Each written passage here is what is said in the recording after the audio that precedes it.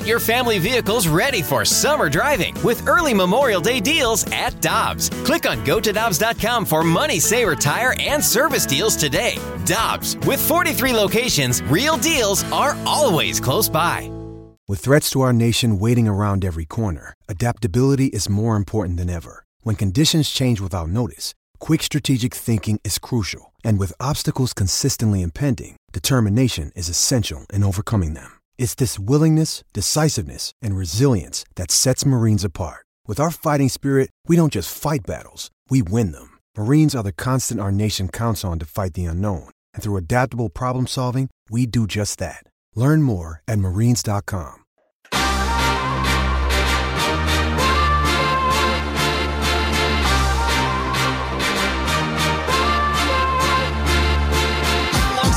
And T-Bone, I'm BK. Good to have the gang back together. We've got Katie Woo joining us now here on 101 ESPN. You can, of course, find her work over at The Athletic and follow her on Twitter at KatieJWoo. Katie, we appreciate the time as always. How was your weekend? Well, guys, I'm going to go out on a limb here and say it was better than the Cardinals weekend. What about you? Low bar to clear, but yeah, definitely better than what the Cardinals had going on there in Philadelphia. Hey, let's talk about the positive, though, Katie. We got to see the future Cardinals ace in action yesterday in Aaron Nola. What'd you think of him? Yeah, you know what? Perfect segue, because I don't think that you can make a Monday, you want a Monday to have like positive vibes, right? You don't want to talk about the 1-5 road trip, 19 games under 500, 11 runs in the last 6 games. Like, we don't need to go into that at all. So let's talk about next year, which has been my motto since about the trade deadline. I think the Cardinals have a very unique opportunity to see back-to-back arms they should be targeting in the offseason. Started with yesterday with Aaron Nola, who once again dominated. 1 hit, 7 innings, no earned runs, 1 walk, 9 strikeouts. I know Nola has not had the most consistent season, but when you have a line like that, I'm pretty sure every team in baseball is going to take it. Blake Snell, lowest ERA in baseball. He takes the mound for the Padres tonight at Busch Stadium with the Cardinals kicking off a 6-game homestand. Two arms that will be free agents in 2024 that highlight my personal target list for the Cardinals in terms of free agent potential acquisitions. Not quite sure what Snell will give the Padres tonight, but certainly if you're looking for a storyline to watch these days, I'd look at the opposing starting pitching. Katie, I think we've got pushback from the text line, which shouldn't surprise you when we talked about Aaron Nola opening things up. And I'm one that personally believes Aaron Nola makes a massive difference on your team, more so than most of the other guys out there. The question is, how much of a difference, in your opinion, does he make to this Cardinals staff? I love the text line. Shout out, text line. Yeah, now we're saying no to Aaron Nola. Now we're saying Aaron Nola isn't good enough for the amount of money you're going to have to pay him. But that's just the product of the market, right? Free agency, especially starting pitching with how coveted arms are, they're always going to come at a price. You know what happens if you don't pay that price? You look at exactly what this season has, exactly what's transpired this year. So pick your poison. Either spend some money or you risk another historically bad season. I think Aaron Nola, no-brainer, absolutely makes your staff a lot better. I think Blake Snell makes your staff a lot better. I think Sonny Gray as well. But when you look at the Cardinals and you look at the main question mark coming into the season, we all know it was starting pitching. Wouldn't you feel as a fan so much better if you had a name like Aaron Nola at the top of your rotation? Yeah. Hell yeah. Hell yeah, brother. I love Aaron Nola. He's been my top target that I would like the Cardinals to go out there and acquire, just because, I love Blake Snell, don't get me wrong, Katie, but a lefty that relies heavily on stuff and walks the world, I don't know how that's going to age over the next 6 years. I hope well, but I don't know for sure that it will. You look at Urias, and he's had some injury issues, and he's had some off-field stuff. Aaron Nola is consistent as they come. The guy goes 6 innings, and I think it's 20 of his 27 starts this year. And, yeah, I understand he's giving up more runs, and specifically home runs, than what he has in previous years. But over the last 2 seasons, he's 3rd in Major League Baseball and wins above replacement among pitchers. So that seems like it'd be pretty good to me. I guess the question, though, is what do you think the cost is going to be there? Do you think it's going to be $25 to $30 million a year, or is it more than that? What do you think Aaron Nola is going to require the Cardinals to pay? I think it'll be more. Let's just look at a Cardinal signing in spring. Miles Michaelis, 2 years, $40 million. And Miles Michaelis, I think, it's been a down year for him. It's probably in the upper 50% of starting pitchers in terms of quality and durability. I think Aaron Nola is going to be much higher than that. I think most of these free agent arms that are on the list of fans' desires are going to cost a lot more than that. And I get with Nola, and you look at the ERA specifically, it's not the most encouraging. You see a guy with a 4.30 ERA, and you're like, why target him? But I think, all the stats that you just underlined is exactly why you target him. His start on Sunday was about as good as you can get, right?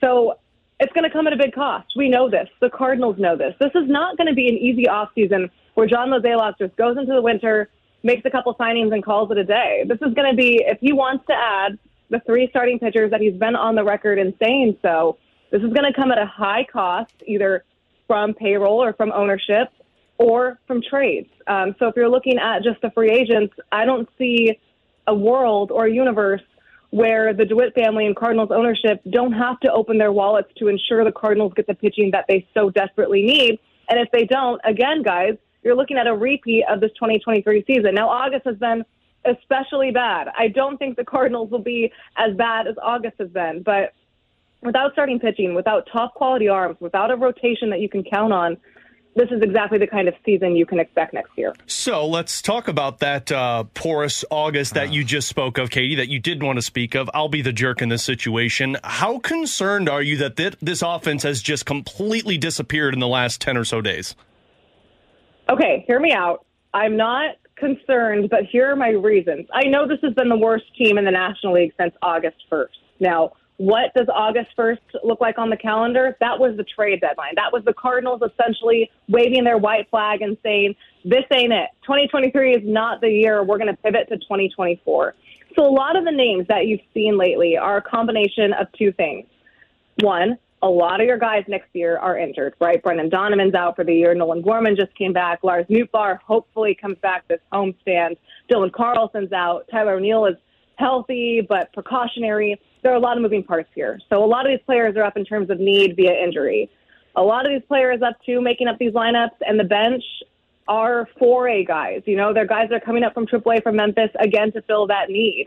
I'm not sure that, in fact, I can almost essentially guarantee you that the lineups that have been rolling out over the last 2 weeks will not be the lineups we see as early as spring training next year. So yes, the offense, for as good as it's been up until this month, it's been pretty bad this month, obviously, should be a concern right now. I'm not concerned in the long-term future because the Cardinals are missing just so many key parts and because the guys making up the 13 or so position players right now, more or less, half of those guys won't be making up that same roster come next year. I'm with you in general, Katie. I do wonder, though, with Paul Goldschmidt specifically, we saw the struggles that he had in September of last year. It was just bad timing more than anything. I kind of wrote it off, and then it carried into October, and we knew 2 games, him and Nolan didn't hit, and that's the way the Cardinal season comes to an end. This year we're seeing something kind of similar, where down the stretch he has a lack of power right now, and in the month of August he's slugging .400 that is carried over from the month of July. Is there any level of concern about Goldie's lack of power that we've seen over the last couple of months? I wouldn't say concern. I would say some confusion. Obviously, the slugging is down. As you mentioned, he hasn't been the MVP caliber performance that he had last year. Of course, it is very, very difficult to win back-to-back MVPs. But I think it's safe to say Paul Goldschmidt offensively has not been what the Cardinals expected him to be or desire him to be. That's no knock on Goldschmidt. You look at his numbers and you'll still take him. But there are some underlying things to monitor going into the final month of the season. Again, I don't think there's concern. I do think, though, the slugging is one number that the Cardinals and Goldschmidt, too, probably are looking at and seeing what's going on here. But when you're going into next year, I like to explain a lot of this away by simply just saying, oh, it's a bad year. And I know that is not a legitimate explanation. But on my list of concerns for next year, Paul Goldschmidt is very, very low. Katie, one more question that I have, and we've seen this over the last few starts from Miles Mikolas. It hasn't been pretty for him. Did they make a mistake in locking Mikolas up in the offseason and not Jordan Montgomery? You know what? It surprised me not that they extended Miles Michaelis. I thought, given what he did in 2022, and with Wainwright retiring and him having the longest tenure in the organization, that made sense to do. But it surprised me that the Cardinals did not explore a multi-year extension with Jordan Montgomery in spring training along the same time. They knew in March they were only had Steven Matz locked up under contract, and they knew after Miles they would only have 2 starters. So why not make it 3, right? They didn't do that. I wouldn't say they made a mistake, but they certainly had opportunities to doing so.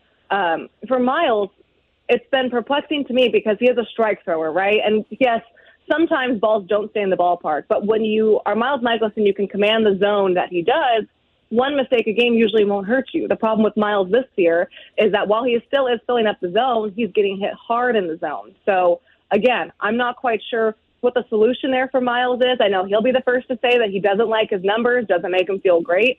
I wouldn't, again, think that it was a choice between one or the other. I think the decision was, why not both? She's Katie Woo. Find her fantastic work over at The Athletic and follow her on Twitter at KatieJWoo. Katie, we appreciate the time as always. Thanks for hopping on with us today, and we'll talk with you again next week. You got it, guys. Have a great one.